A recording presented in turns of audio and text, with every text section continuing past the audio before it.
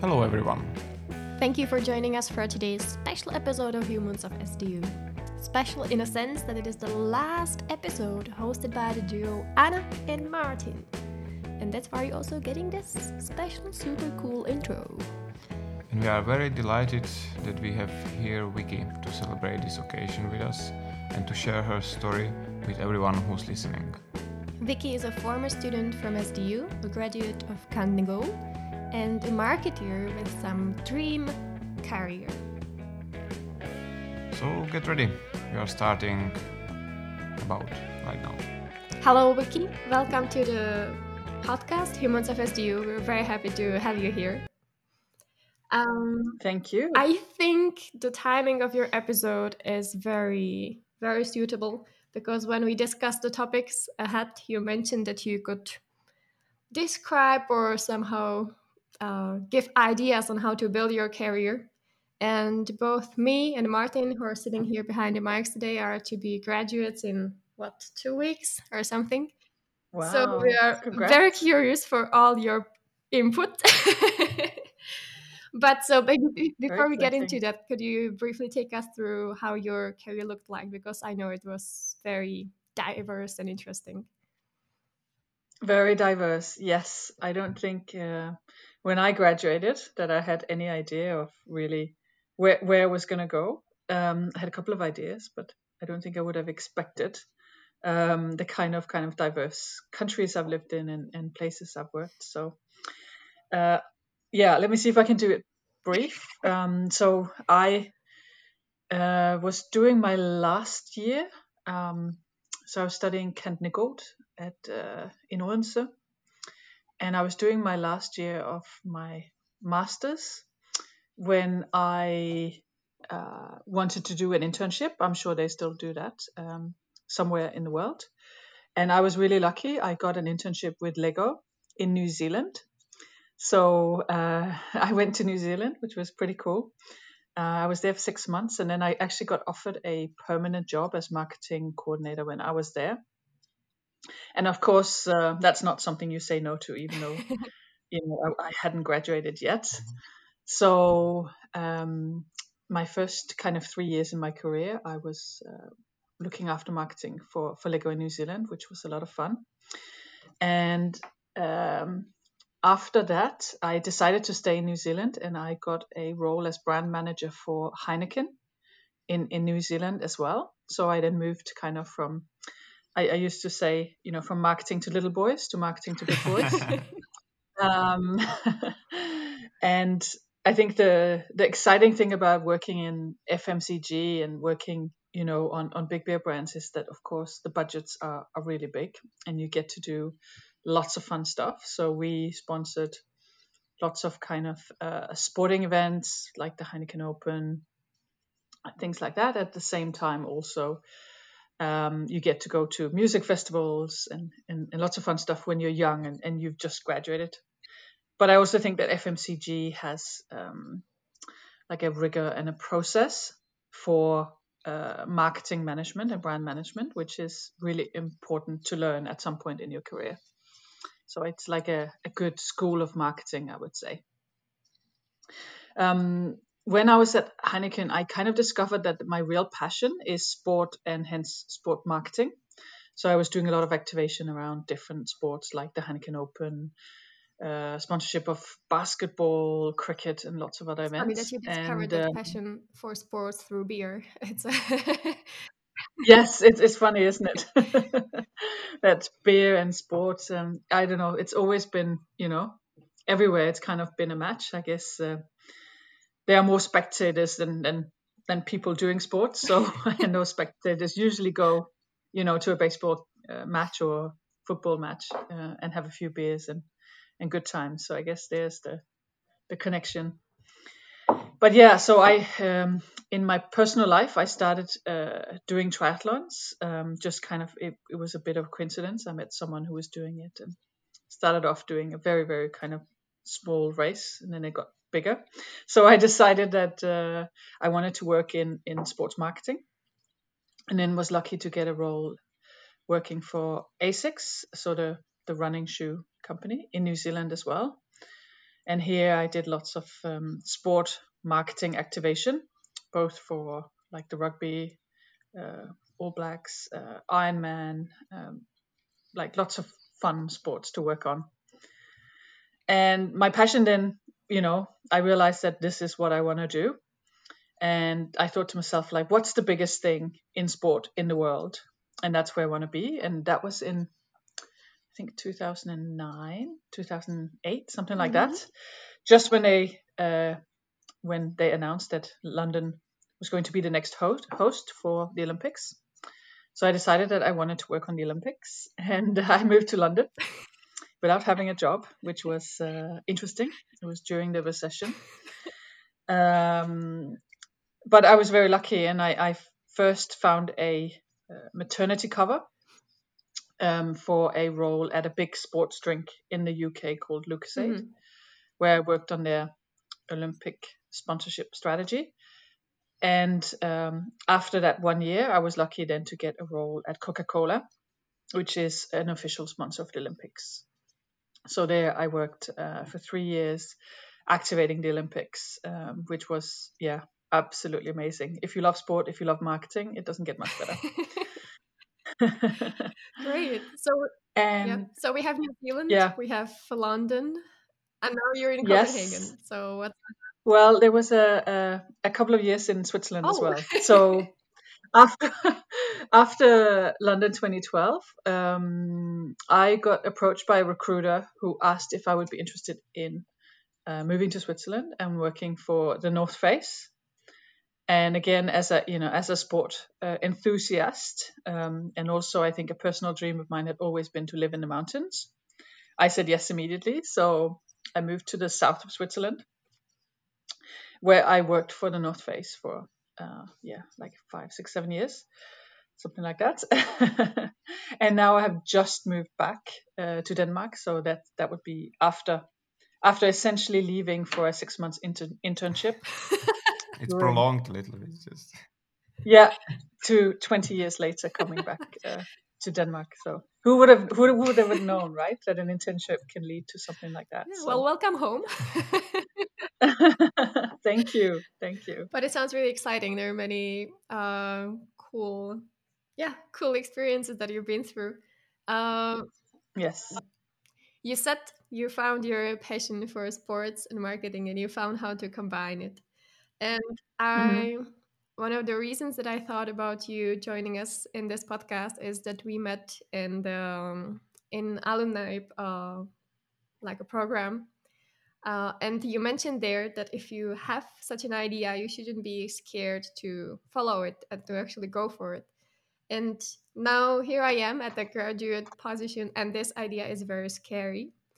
And like, not, it feels like I should take what comes and not being too picky and stuff. But I really like your thought. So I was wondering if you could elaborate on that a bit. Yeah. Of course, it's tricky uh, to know the situation and to say that you should say no to everything until you get your dream job. I would say that has definitely been my philosophy. But of course, not everyone, goes all in. Um, and sometimes you also have to pay the bills. So for sure, there is a balance, and sometimes maybe taking one role can lead to your dream job as well. So there's always that balance. But I have always been pretty, what do you call it? Pretty focused on the goal and not accepting anything but what I wanted. As an example, when I moved to London, I moved there without a job, and I was unemployed for the first time in my life. And I did get offers, like I remember, I think it was brand manager for a toilet paper brand. And there's nothing wrong with that. It's actually quite exciting to work in FMCG on toilet paper. But obviously, for me, it was very, very far from my dream of working on the Olympics and working in sport marketing. And even though I knew I only had money for maybe, I think, I can't remember, 3 months or so to survive on, I just knew I couldn't have moved all the way across the world to pursue a dream and just end up, doing something else. So I would say it does take a little bit of, as they say, ice in the stomach, to say no. But usually, most people I've met, it always pays off. And sometimes you might need to go a little bit of a non-traditional way. So, like the other thing, when I was doing my masters, I didn't have a lot of plans about what I wanted to do afterwards. The only thought I had was that I would love to work for Lego. It was kind of the only lead I had. And at the time, I can't remember, but I think they only took, because this was during the recession in 2000 as well, they only took maybe 2 or let's say 5 graduates a year. And I knew that to be that among those 5 would be a huge bet, right? Like to actually get through to being that top 5 would be a little bit of a risk, to risk it all on that. So that's also why I thought, well, if I do an unpaid internship, then I will already have 6 months experience within the company, and hence hopefully have a head start on others who might have just graduated. So I would say sometimes, depending on how strong your dream is, also finding other ways to kind of achieve your dream. But again, I also have a friend who went, 18 months, I think, unemployed, just focusing on his dream, and he also ended up getting his dream job. So it is definitely, yeah, it's not for everyone, but I think it will pay off. Requires some patience. Dedication. It does. Yeah. Patience. Yes. And how you then moved trust. from, because you said that the sport thing, it's basically, that was your kind of career dream, the Olympics and then the North Face. So and Yeah. now you are working for Velux. So Yes. how did you move from being a marketer, if I'm Yeah. saying that correctly, for the like sports brand Olympics to a company that produces windows, rooftop windows? Yeah. Yes. And It's a design. very good question, and one I get a lot. So what I think the other thing that's defined my career is that, I've always gone for what I wanted right now, not necessarily thinking long term that, oh, if I take this job, then maybe I can get that job later. I've always just said, what do I want to do right now? And I think after so many years in sports marketing and having worked on the Olympics, I felt like I had exhausted that area quite a lot. And the big brands like Nike and Adi didn't interest me so much, because when a company gets too big, you also have less scope of influence. So I actually felt more like I would like to work for a smaller brand, because having worked for Coca-Cola, Heineken, all of those brands that have close to 100% brand awareness, the opportunities you have to grow a brand are less. We're talking, if you gain 0.01% market share, there's a big party. And that takes, years in the making. Whereas working for smaller brands that have, I guess, challenges that you haven't worked on in the past, but maybe where you can use your skill set from working on other brands, I felt was more an interesting challenge for me now in my career. For me, it was less about, then working in places where I could learn a lot, but more maybe an opportunity to also work in a place where I could add a lot of value from the other brands I had worked on. And if I may just plug Velux, but I think what's interesting about Velux is that they are going on a journey from being a product company, so you know them as the brand that does roof windows, to actually becoming a purpose-led company, which means that you have to shift consumers' perception about the brand. So we want to be a brand that's known for improving indoor health through more light and ventilation. And I think that message just resonates with me personally, because there is a higher purpose, and I'm not doing marketing advertising to sell windows. I'm doing it, to improve people's homes and health. So that's kind of to explain the shift in my career, so to speak. And was it hard to reorient yourself in the, how would you say, like a new industry? Because from what I understood, sport was your big passion, not only in like the workplace, but also outside. And now it's like 180 degrees shift Yeah. in the like in the industry. So how was this? Yeah.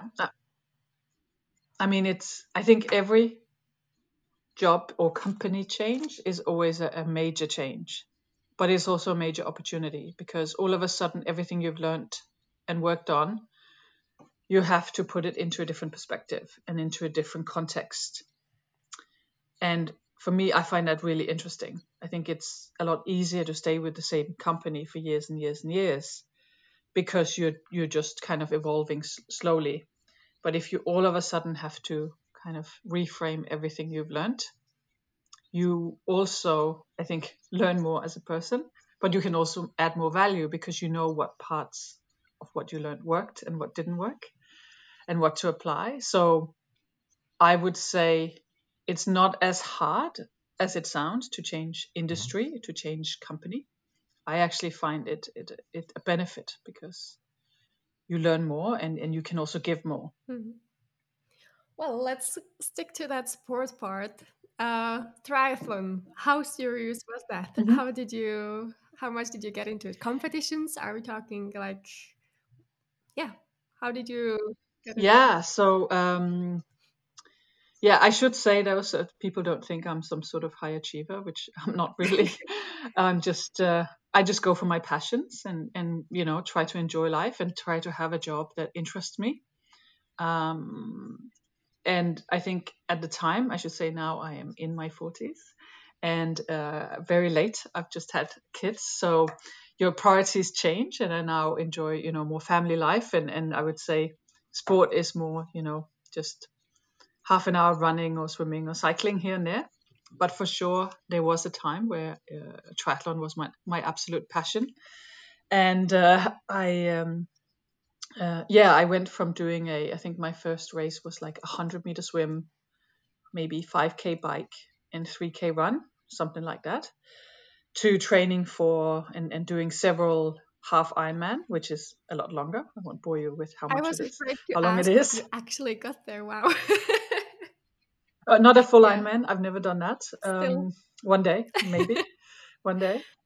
Um, but yeah, and I would say it wasn't so much the competition that I liked. It was more, training with other people, and especially like road cycling, getting to places you've never been before. We would go on a cycle holiday in France and ride up mountains and um, cycling in Australia, seeing snakes on the road, and I think for me that sport was more an adventure as opposed to a competition as Mhm. such. So yeah, it was a lot of fun, and you get to know lots of people, and at the same time you're outside and you're staying fit. So I I can highly recommend it, but it is very, very time consuming. So definitely not ideal when you have a family. I couldn't do it now, that's for sure. So, how does your life look now? So, you said you have a Mm, fresh family, so congratulations on that. And thank you. how are you enjoying it? Yeah, so we've just moved back to Denmark 4 months ago. So it's very, very new to be back here. But I mean, living in Switzerland, I think the outdoors has always been so important to me. And I think that's also why I was, so happy to work for the North Face, which is all about getting people outside. And, we would almost every weekend go for hikes in the mountains, have lunch in, little huts overlooking the green mountains and the blue sky. And also with, my son in a backpack. And in winters, probably pre my son, but then have the opportunity to ski. So I think for me, yeah, the outdoors has always been quite important. We've now moved to we live just south of Copenhagen, close to the beach. So instead of mountains, we're hoping to spend lots of time at the beach instead, and enjoy the best Denmark has to offer, and of course also try to go on some nice hikes and see all the beautiful places in Denmark. Yeah, I'm sure there are plenty as well. Just not so hilly. Yes, there are no hills, that's for sure. No mountains. Great. As we are slowly approaching to the end of our interview, we also we ask our guests the same last question, and it is whether they have any life hack, meaning something that makes your life a little bit easier, or something that, I don't know, when you have a bad day, makes you push through, and something like it.